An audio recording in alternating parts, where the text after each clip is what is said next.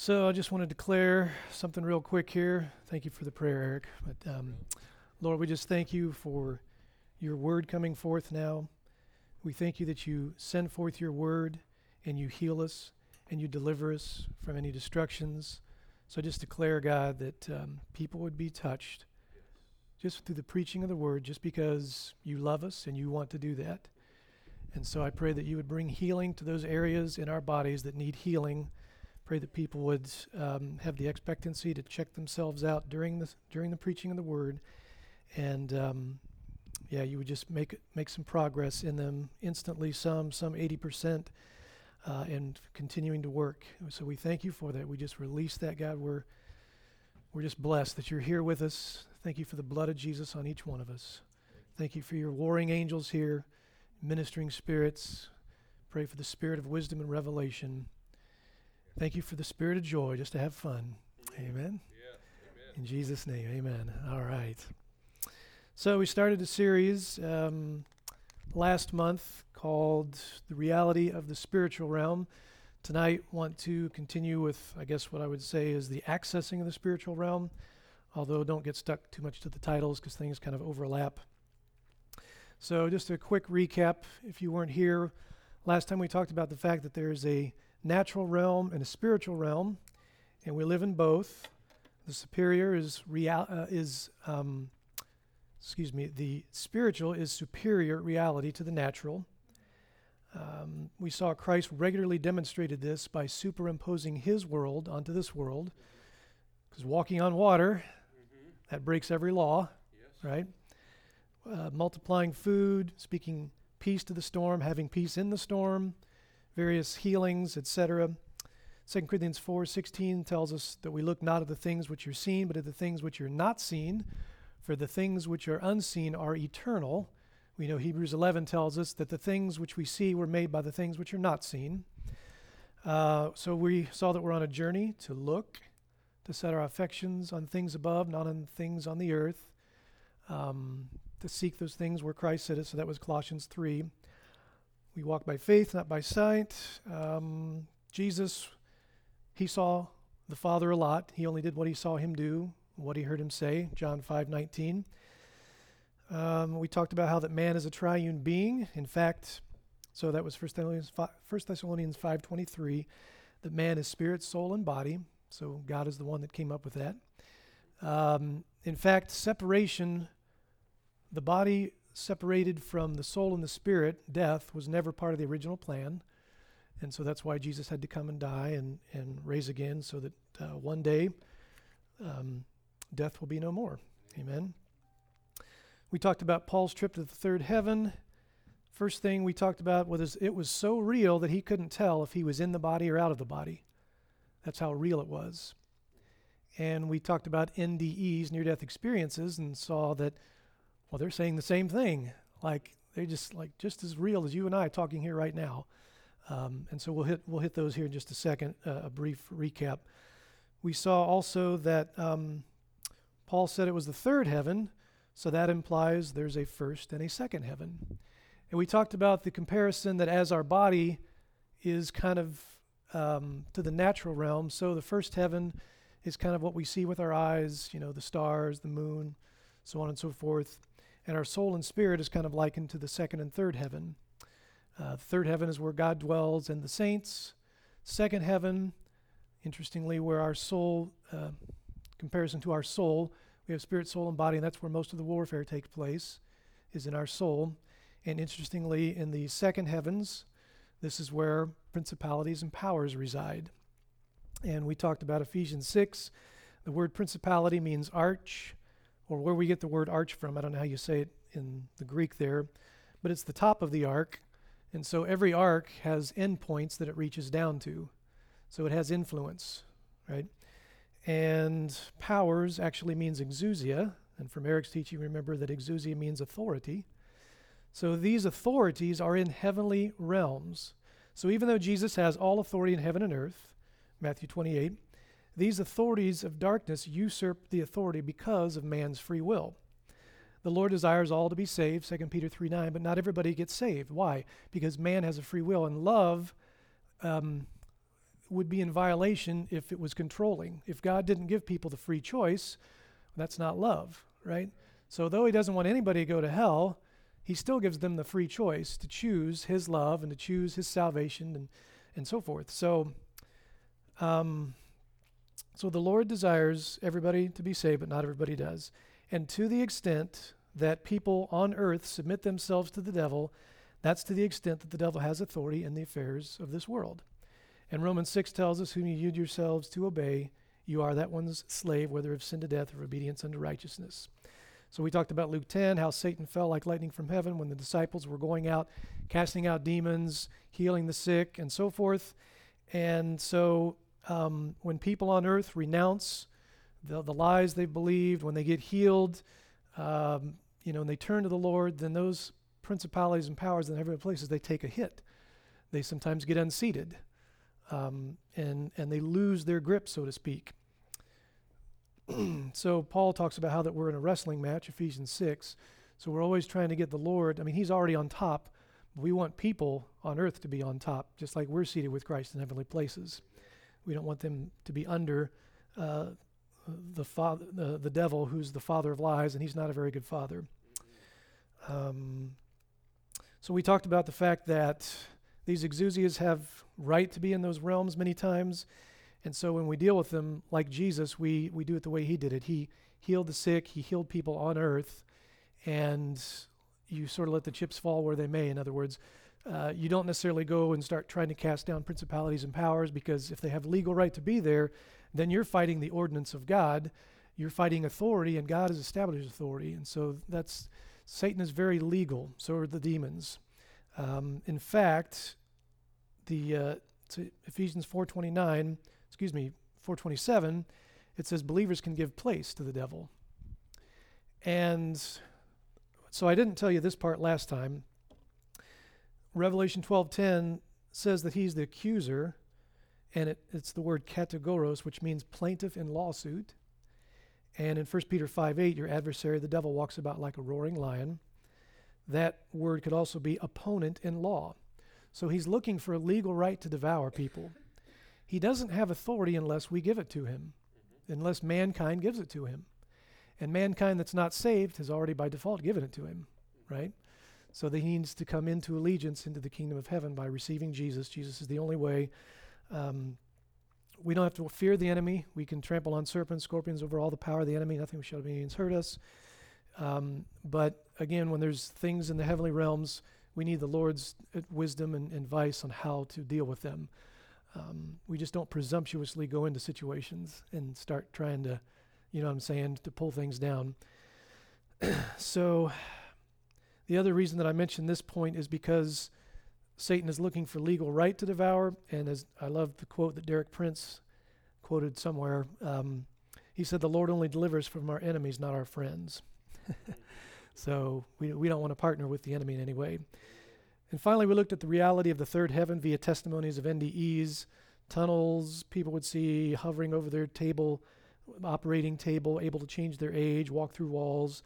We talked about how those in Holland don't believe in heaven or the afterlife, and yet they consistently had the same experiences that people in America did. So they don't even believe in the heavens or the afterlife, and yet they would see Jesus and the Heavenly Father. They wouldn't see Buddha. They wouldn't see Muhammad. So it's pretty cool that, I feel pretty confident we're on the right track, right? It's 25 million documented in the U.S. In fact, last time we had about the same amount of people here, and one man came up to me afterwards and said that his dad had an NDE, and it changed his dad's life, and it changed this man's life. So that was only out of 25 people. So that's pretty crazy, isn't it? So today, we're going to continue on in accessing the spiritual realm. Got to have my glasses here, but not here. This is kind of a weird. So Jesus only mentions the church in the Gospels 3 times. Matthew 16, he says it once. Matthew 18, he says it twice. He talks about the kingdom everywhere. But in terms of the church, it's these 2 places. And he says this phrase, whatever you bind on earth will be bound in heaven. Whatever you loose on earth will be loosed in heaven. So this is the focus of what we're going to look at tonight. So both of those passages have some unique characteristics to them, but they both say this: And, I think we all want to bind sickness, loose healing. I mean, we want to do, those are the kind of things we want to do. And depending on how you interpret this verse, the action either starts on earth, so whatever you bind on earth will then be bound in heaven, or whatever you bind on earth will have already been bound in heaven. And I've believed it both ways, and what I'd like to suggest is that it actually, I believe it does mean both, and here's why. First of all, whatever you bind on earth must already be what has been bound in heaven. This is the literal meaning of what it means in Greek. So in other words, I have no business binding it if heaven already hasn't bound it. I shouldn't be loosing it if heaven already isn't in agreement with loosing it. So, because otherwise it'd be like witchcraft or cursing Christians, right? Dennis Kramer wrote a book about that. Or calling down fire, right? The judgment of God. And Jesus said, you don't know what spirit you're of. We don't want to pull up and conjure up hell. We want to bring heaven down. So we need to know what's heaven's perspective. We need to know the Father's heart. What's the will of the Father in this situation? Because he that does the will of God will abide forever. It's the will of the Lord that will stand forever. We don't want to pray manipulative prayers. That's not bringing the kingdom. So, but B also has the implied meaning. Whatever you bind on earth will then be bound in heaven. In other words, heaven waits for the church to come into agreement with what Jesus has already done.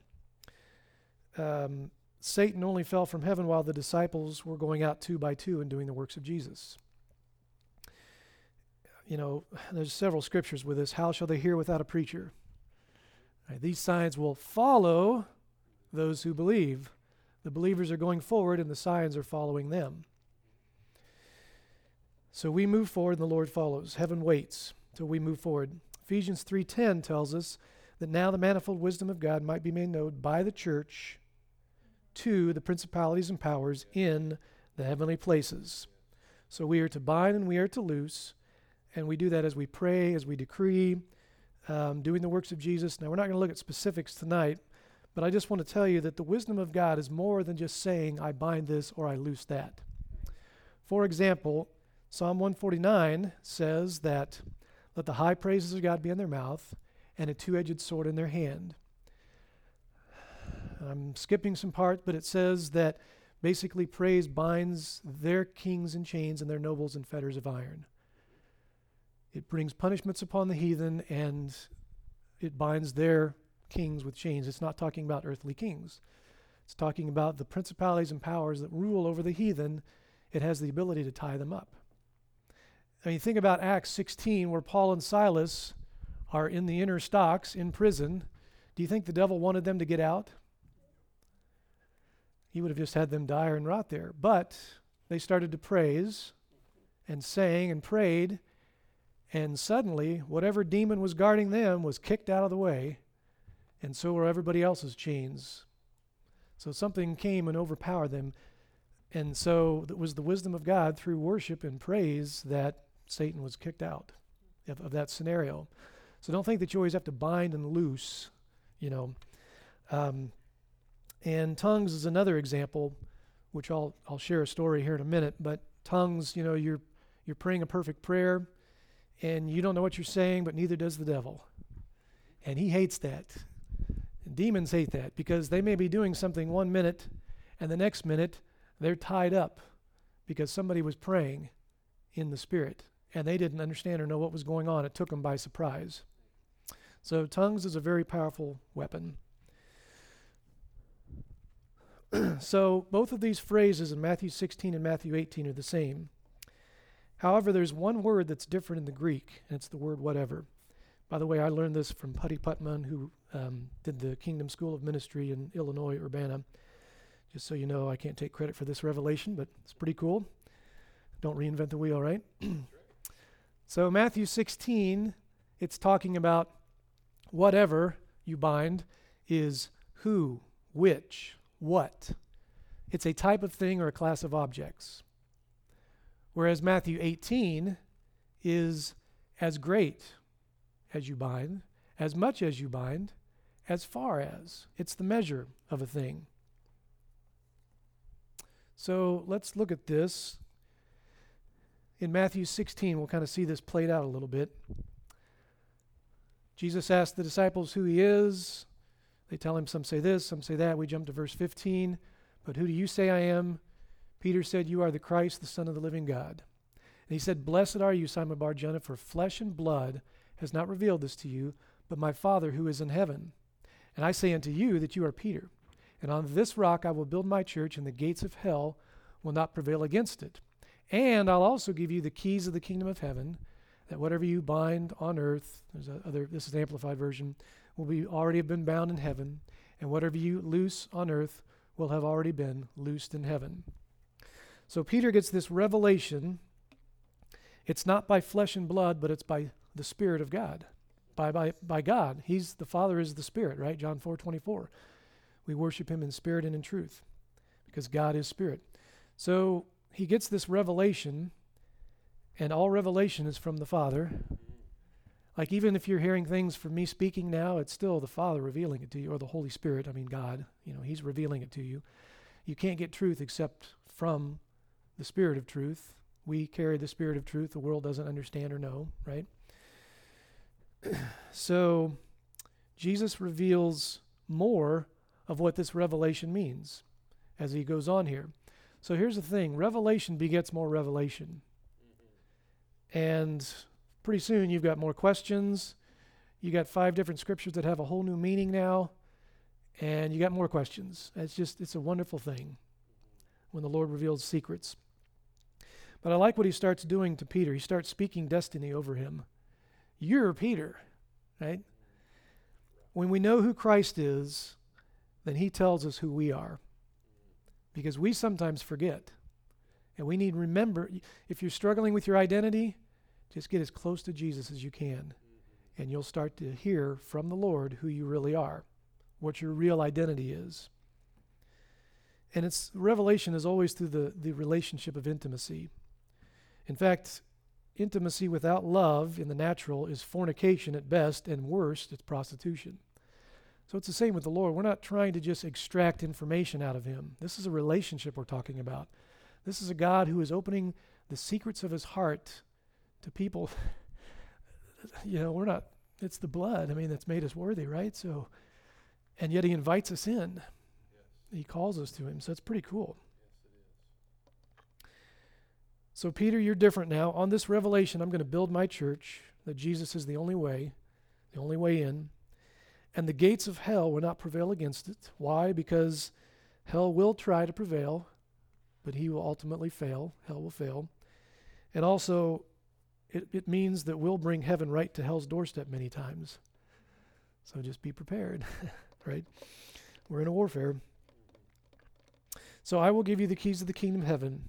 Keys mean access. Keys are the ability to lock or unlock, or the actual meaning is to tie and untie. The type of things you bind on earth will have already been bound in heaven. So here's kind of a diagram. Grace, goodness of God. When we see something from earth in heaven, the eyes of our heart are opened. That's called revelation. Revelation ensures that I see from heaven's perspective, and I bind and I loose accordingly. Revelation means you have access to it. Keys give you the authority or the ability, and dare I say many times the responsibility, to release what you see. To release that same reality that he's revealed to you. Now sometimes we're supposed to keep secrets, and we don't share things. But many times what he's showing you, eventually you're going to have to share it with others. To bind sickness, to loose healing, declare Jesus as Messiah, etc. Transformation comes to you as I release heaven into your life. Not just information. Not just, because that which is born in the flesh is flesh, and the flesh profits nothing. It's the Spirit that gives life. So the question for all of us is, what revelations do you have, and what does that qualify you to release on earth? So last time I talked about how I saw a demon on my neighbor's house, and That's as far as I got. I didn't really tell you anything else because there was nothing else. I mean, at the time, I think anyway, maybe there was, but it just wasn't the right context. Well, I know what it was. There was more to the story that I didn't know until now. So I saw this demon. He was kind of on his elbow and legs crossed, and he was smoking. And my apologies if you have the addiction to smoking, but this is just what he was doing. Saw him on the roof, neighbor's house. I'm just praying. I'm not trying to see anything. It's in my mind's eye. It's not like a full-blown, so it's kind of hazy a little bit. You know how it is. But I know he's there, and so I just start releasing heaven over that household. And as soon as I do, the demon gets up and he goes to the edge of the house and starts cussing me and swearing at me, just getting mad, like, you stop praying. And I just asked the Lord just to shut his mouth. I don't want to hear what he's telling me. So that was really about it. And I was just praying, heaven come down on that family, let the man get saved. He beat his wife, and the wife came over, and we had to call the police, and they just needed the Lord, But the weirdest thing is, a week later, that family has moved out. 1 week later. I mean, they've been there for 3 years. So it's possible it was a coincidence that the police finally had enough and they had to leave, and the landlord. But it was just too weird for me that it was 1 week after I saw that demon and released heaven that, now had I prayed for them before? Yes, but this was just different. Sometimes there's a moment where you come into a revelation of releasing something and God just does something where either the enemy's going to, I think the demon wasn't happy that he had to move, actually. That was just the impression I was getting. So he either had to get that family out of there, so he probably got orders at the top saying, we got to get them out of there because they're in trouble getting saved. That's just a guess. I don't know. That's speculation. But it's pretty crazy that happened. And then I was praying in the Spirit one night. This is like from 1 to 2 a.m. Now, I don't do that very often. In fact, I hadn't done that for a long time. 10 minutes here and there, whatever. But this was like, I just felt like I needed to pray because I needed some breakthroughs in my own life, needed some breakthroughs in some family members. And when you really need it, that's when you really pray. So I just in the Spirit, and I just said, I'm just going to go for it. Just going to keep praying in tongues. Don't know what I'm saying. Don't really care, but the Lord knows my heart. I'm praying for myself and for somebody else in the family. Well, 40 minutes into it, the Lord interrupts me with a vision of where I see a friend I see him in his house, and he's in a fetal position, and he's laying down, and this dome-like tent is covering him. And there's like this demonic creature that's kind of outside of this tent. And I instantly know that this dome represents the blood of Jesus. And I instantly am taken to the scene in The Lord of the Rings, which I only watched once, by the way, each one because the precious thing freaked me out. I don't get in that was creepy. So, but I did see this particular scene where he says, "You shall not pass." And it's a huge demonic thing, but this thing cannot pass. And I know that that's what the blood of Jesus is saying and protecting this man in this moment. So I just, okay, God, I didn't have to do anything. I didn't bind, loose. Just do it. I just released that. Whatever you're doing, my praying in the Spirit, I wanted some things, but okay, you want to jump over and help somebody else? That's cool, So I text the person the next day, and they had great sleep. And now, I already knew that they had been struggling with sleep, so that part I knew. But what was cool was they had great sleep and had it ever since, although there's been some other things that have come up in the night, but I know that that's a promise of the Lord they can hang on to, that the blood of Jesus is covering them, and you shall not pass beyond that blood.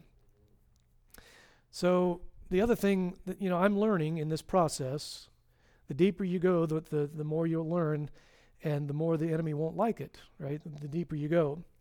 So I was praying in the Spirit last night for tonight, and I have a few words of knowledge and stuff like that at the end, and I'm learning that you need to pray a covering of the blood of Jesus over yourself, your family, and all that are involved. You just kind of forget that stuff. I don't know, just when you're not in the heat of the battle, you forget some of the weapons of warfare that you probably should be using. When you first got saved, you used them all the time because you needed it for dear life. Well, so I was under great attack last night physically, and so was a couple of other family members. So I learned the hard way that, okay, we're going to plead the blood of Jesus here. So that's something I just want to encourage you in as you're learning this stuff that we talk about on these Sunday nights. Remember to apply the blood. Remember to ask God to release his angels. Hebrews 1:14, they're ministering spirits. Psalm 91, we all have angels that protect. Matthew 4, Jesus always said, it is written to the devil. It is written, speak the word. The unseen realm hears the word. They don't hear your thoughts necessarily. I mean, God can, but the devil doesn't, so they need to hear the word declared. Word has power, right? Jesus he spoke and created. God created just through speaking words. Death and life from the power of the tongue. Proverbs 18:21 tells us. So I just want to really encourage you. We'll talk about this verse, I think, the next time. But Daniel 9, Daniel prayed an awesome prayer. It took like 45 seconds, I don't know, maybe 3 minutes to pray the prayer. And it was a great thing for Israel. I don't know, revival coming back. I don't even remember what it was about. And as soon as he prayed, about the end of the prayer, a minute in, the angel was there with the answer. Pretty cool. And he said, the moment you started praying, the answer came. And for whatever reason, it took God 45 seconds. I don't know why. Just maybe he was another part of the universe, or I don't know, who knows. But it took as long as it took that prayer, it was the end of it that the angel showed up. Daniel chapter 10, you know the story, right? He's praying and it takes 21 days before he gets the answer, yet his prayer was heard the very first moment that he started speaking. So my point with this is, I got away with praying in the Spirit and not pleading the blood of Jesus the first few times. But then when things started happening, the devil said, uh-oh, we got to shut this guy down. And because I didn't use the weapons of my warfare, he kind of snuck one in on me. So the Lord just kind of wised me up to some things. So now the other thing that you'll see there is faith. Revelation, access, pulling access into earth, heaven to earth, requires faith. Faith gives you the ability to grasp and release what you have access to. Faith is the container, it's the go-between, right? To cause that which is a reality in heaven to be a reality on earth. Hebrews 11:1 says this, and it's paraphrased. I'm putting my own words in here. Faith is the physical substance of things that you hope for, the tangible evidence or manifestation in the natural realm of things that were unseen, but very real in the spiritual realm. So both revelation and faith come from God, as we know, but faith is a key aspect to pulling heaven down. Now, again, faith and revelation both come from God. You can't work it up, and I'll explain this here in just a second. So let's look at the example of Peter again. Blessed are you, Simon Bar-Jonah. Flesh and blood has not revealed this to you. Peter got a revelation. It was spirit to spirit. He saw it. He confessed it. Romans 10:10, man with the heart man believes unto righteousness, right? So it's a heart faith, not an intellectual head faith. Faith comes from God. It's not something we can work up or manufacture. It's a gift. Ephesians 2:8-9 tells it's a gift, not of works, lest any man should boast. Romans 12:3 tells us that we all have a measure of faith that we've been given. And so he gives you the faith to believe, but so remember, even demons believe and tremble. So believing is not just enough. It has to be belief where the Holy Spirit really does it for you, right? It's like the 7 sons of Sceva trying to use the name of Jesus to cast out demons. That's not going to work unless you know Jesus and you have the faith to do that, right? You're not just presumptuously going on somebody else's revelation. It doesn't mean that you can't pull on that revelation, but the point is that the Lord really needs to reveal it to you, okay? And it's something that God speaks to you spirit to spirit. The Bible calls it seed or an incorruptible word of God, 1 Peter 1:23. So he did great in the first revelation. But this is why faith is needed in this equation. Because the second revelation Peter got was, I'm going to be crucified, killed, and rise again. How did Peter do on that revelation? He failed. His preconceived ideas of what Messiah should look like choked out faith. And the ability to have heart faith was there because it came as soon as Jesus spoke to him what was going to happen. And we know this is true because John 6:63 says, "The words that I speak unto you," which means all of them, "they are spirit and they are life." They contain within them the ability to have faith. But Peter chose unbelief.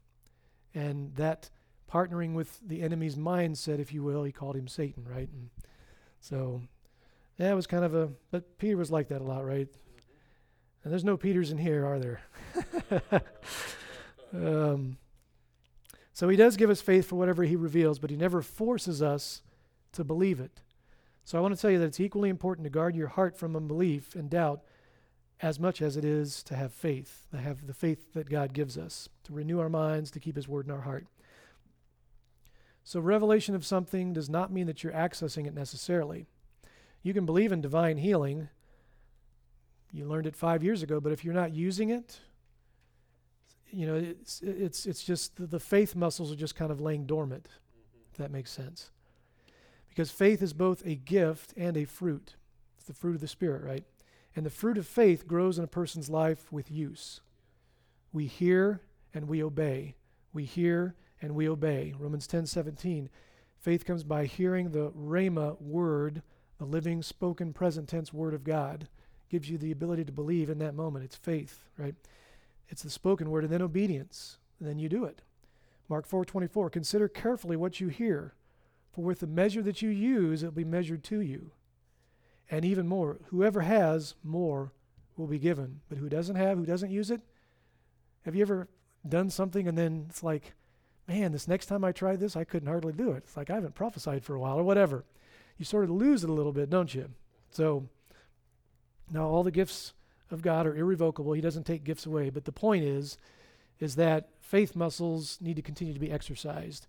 We need to continue to be faithful to what God gives us, because why would he give us more if we're not faithful to what he gave us the first time? It's like the word of the Lord to Jonah. Go preach to the city of Nineveh. Didn't do that. Went a long way around the barn. I got to visit the inside of a big fish. Got spit out. Did the word of the Lord change? No, he went all through that just to have to word of the Lord the second time. Go to the great city, and so we want to avoid that if we can. I like what Bill Johnson said in one of his sermons. He said, it's vital to never get too far from your last miracle. That way you don't have to reinvent the wheel, because your faith stays current in the God who invades the impossible, and you are constantly pushing against things that have been called impossible. So if you're not experiencing the miracles, then by all means, get on YouTube and watch them. Do something to have our faith that we're always ready to believe God for the impossible. And then he talks about how always having prayers enough that going so that you get breakthrough somewhere. So revelation gives you access. Faith gives you the ability to release that revelation. In the Matthew 16, conclusion of Matthew 16's portion, we're releasing what or who. What we see. Because sometimes you just release Jesus because it's when the Son of God is manifested, he destroys the works of the devil, right? 1 John 3:8. So sometimes we just release Jesus. Like, Lord, I just release you on these folks. And as he manifests, he destroys the works of the devil. So it's not even necessarily a thing, but Matthew 16 is primarily a who or a what. The types of things you're releasing: Jesus, prosperity, healing, etc. Okay, so now we have to look at Matthew 18. What does it mean when it's the as much as? So Matthew 18 is all about relational issues. It's being humble as a child, who's the greatest, not causing a child to stumble. If a sheep gets lost, the shepherd leaves all to find him. Unforgiving servant is in there. These are all relational things. And the fifth one, or the fourth in the order of the chapter, if a brother sins against you, you progressively walk them through a process to reveal what's in their heart. If they don't hear you, you take one or two more with them. That in the mouth of two or three witnesses, everything's established. And hey, here's what we're seeing, and we're trying to show you your heart, and this is just not working. But they refuse to hear it. Then it says you bring them before the whole church.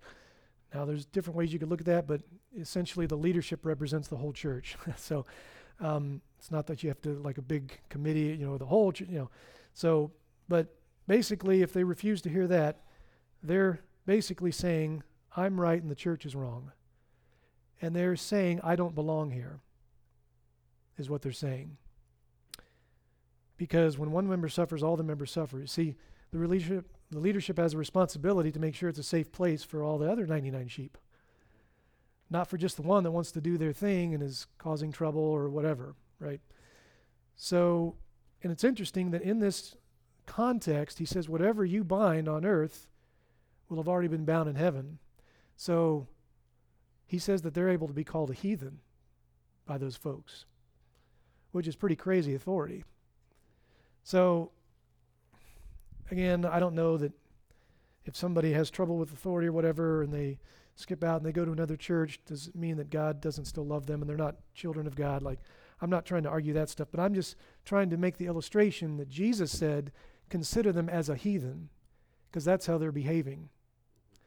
So here's the point of all this.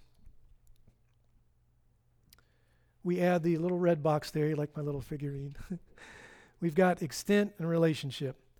As much as the extent to how you steward your relationships to look like heaven is the extent you'll receive revelation and faith to release heaven on earth. Because faith only works through love. Love has to be there. Revelation's purpose is not to expose people in a negative sense, but to share the heart of God with them. Whether it's healing, prophecy, connect them with the heart of God, His destiny, His love, His goodness. And when you share a revelation with people, it says that we know in part and we prophesy in part. So sometimes we get it wrong on the revelation, but if you love the person you're sharing the word with, that's what matters. Don't worry so much about if the word was accurate or not, because even if I get an accurate word, but they perceive that I don't love them, they're not going to really receive the word. But if they know that I love them, and I totally botched up the word, it doesn't matter. They're receiving love, and that's what they need. So Matthew 16, you might say, is about seeing God from a vertical position and releasing God into people and situations, right? Tying up hell, what He shows you. Matthew 18 is about seeing people through God's eyes horizontally, where as much as you love, as much as you show honor, that's the extent to which you can release heaven, and that's the extent to which God can entrust His heart to you, and that's the extent you'll be able to reach more people.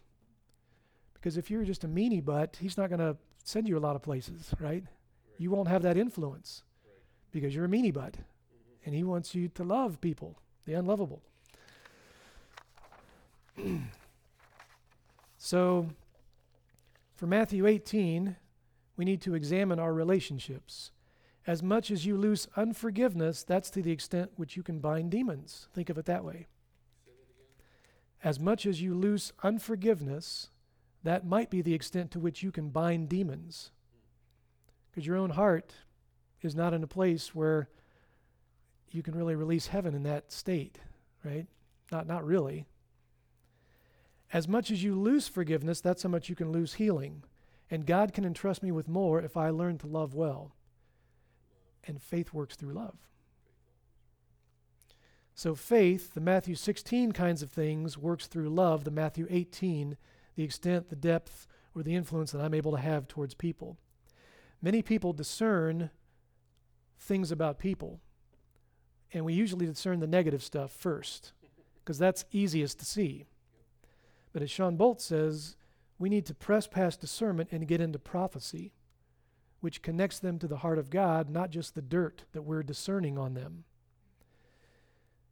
Gideon, the Lord is with you, O mighty man of valor. That's who Gideon is in God's eyes, but we know he wasn't there. He's hiding, fearful, and so forth. But that's when he's at his best, when he's not covered up with fear and with the things of life. He is a mighty man of valor. He just doesn't see it yet. He needs to hear it. Words that it's like speaking life to the valley full of dead bones. Can these bones live? You prophesy to it. You speak life to it, to the impossible situation, because it's the God that creates something out of nothing. He calls those things which be not as though they are, Romans 4. That's our job. That's our responsibility. And as we see Matthew 16 and Matthew 18, the context of the church is, what he tells us is, your job is to release heaven on earth. Yes. I mean, there's a lot of things talked about throughout the New Testament, but Jesus, in reference to the church, says we are to release heaven on earth. That's our job. That's what the church is supposed to do. So that's what we do. We release heaven. Thy kingdom come, thy will be on earth as it is in heaven, right? There's a story that Sean, where's that story? Okay. So he shares in one of his books that he met a man in the music industry who had recently been saved. Well, he had been saved for about a year. And this man used to be like in association with one of the most famous pop singers we would all know. He was in the partying and drugs and alcohol scene with this person. And so this man talked to Sean. He said, yeah, I've been sober and free for a year now. And I went and visited this pop singer. And she noticed that I wasn't drinking and in the life of the party like I used to be. And she says, hey, what's going on? You know, you're not doing what you used to do. And he says, well, this is going to sound like a cliche, but I just been saved now for about a year, accepted Jesus in my heart, and I'm sober of drugs and alcohol and everything. And it so moved her that she said, man, I love that. I'm not ready to receive Jesus yet, but can you pray for me? And so this famous pop singer wanted to get prayer from this guy who had been saved for about a year. So fast forward now to a conference Sean is about to attend. He's attending, actually. There's a well-known preacher that he's attending. He wanted to always hear this guy. He's heard so much about him. And the guy is ministering. He's doing great. But then he said this. He said, there's a very well-known pop singer, and he was referring to the pop singer Sean just heard about in the story.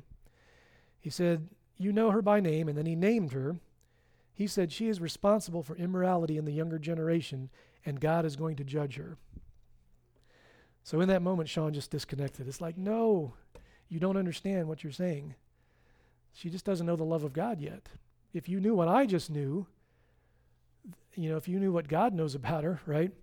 And so God spoke to Sean. He said, you will never have authority over what you do not love. You'll never have authority over what you do not love.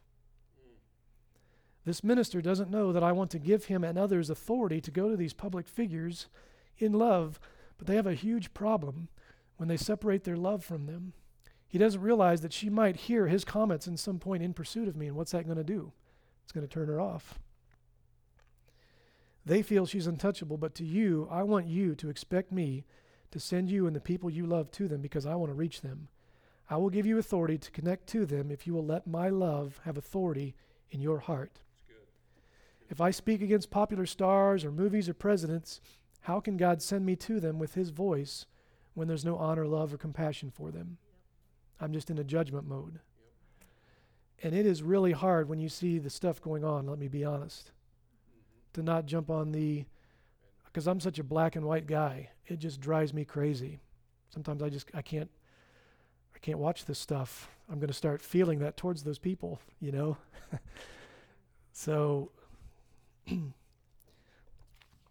yeah. So you cannot be a prophetic voice if you are in conflict with the world that God loves.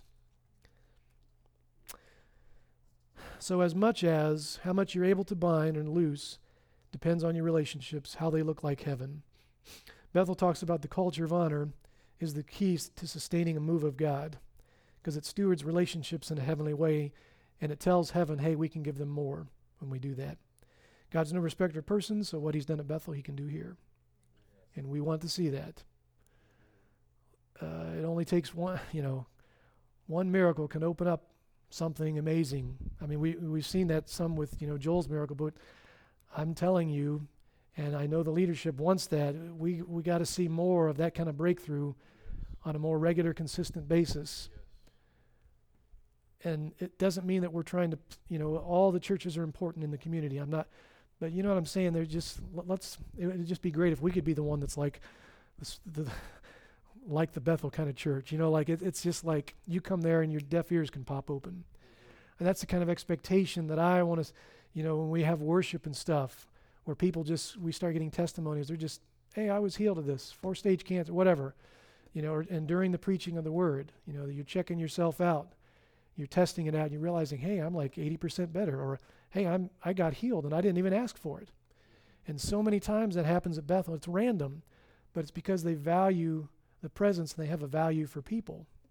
right? So that's what I know the leadership's heart is for that, and so that's exciting. So recapping, revelation gives you access, and faith is the vehicle to make that revelation a reality. Relationships modeled after heaven shows the potential extent of your access. So you might say that Matthew 16 is binding and loosing intentionally, whereas Matthew 18 is binding and loosing somewhat based on the fruit of your relationships. How well you love, how well you show honor. Matthew 16 is seeing God from a vertical position, so to speak, and releasing him because he's showing you something in heaven, and you're releasing that on earth. And Matthew 18 is seeing people through God's eyes from a horizontal perspective. As much as you love, as much as you honor, is to the extent that you have influence in their lives to release heaven. Because people need to know that you love them before they can receive from you. So the things to examine, and we're getting ready to cue the video here in a second, guys. What's your revelation? What does God open your eyes to? And how are you stewarding that revelation? Are you exercising your faith with what He's revealed to you? And then in conjunction with that, how are your relationships? Are we loving well? Do we have relationships that look like heaven? And are the relationships both vertical and horizontal? Jesus would send the multitudes away just to get with the Father. So ministry wasn't his number one priority.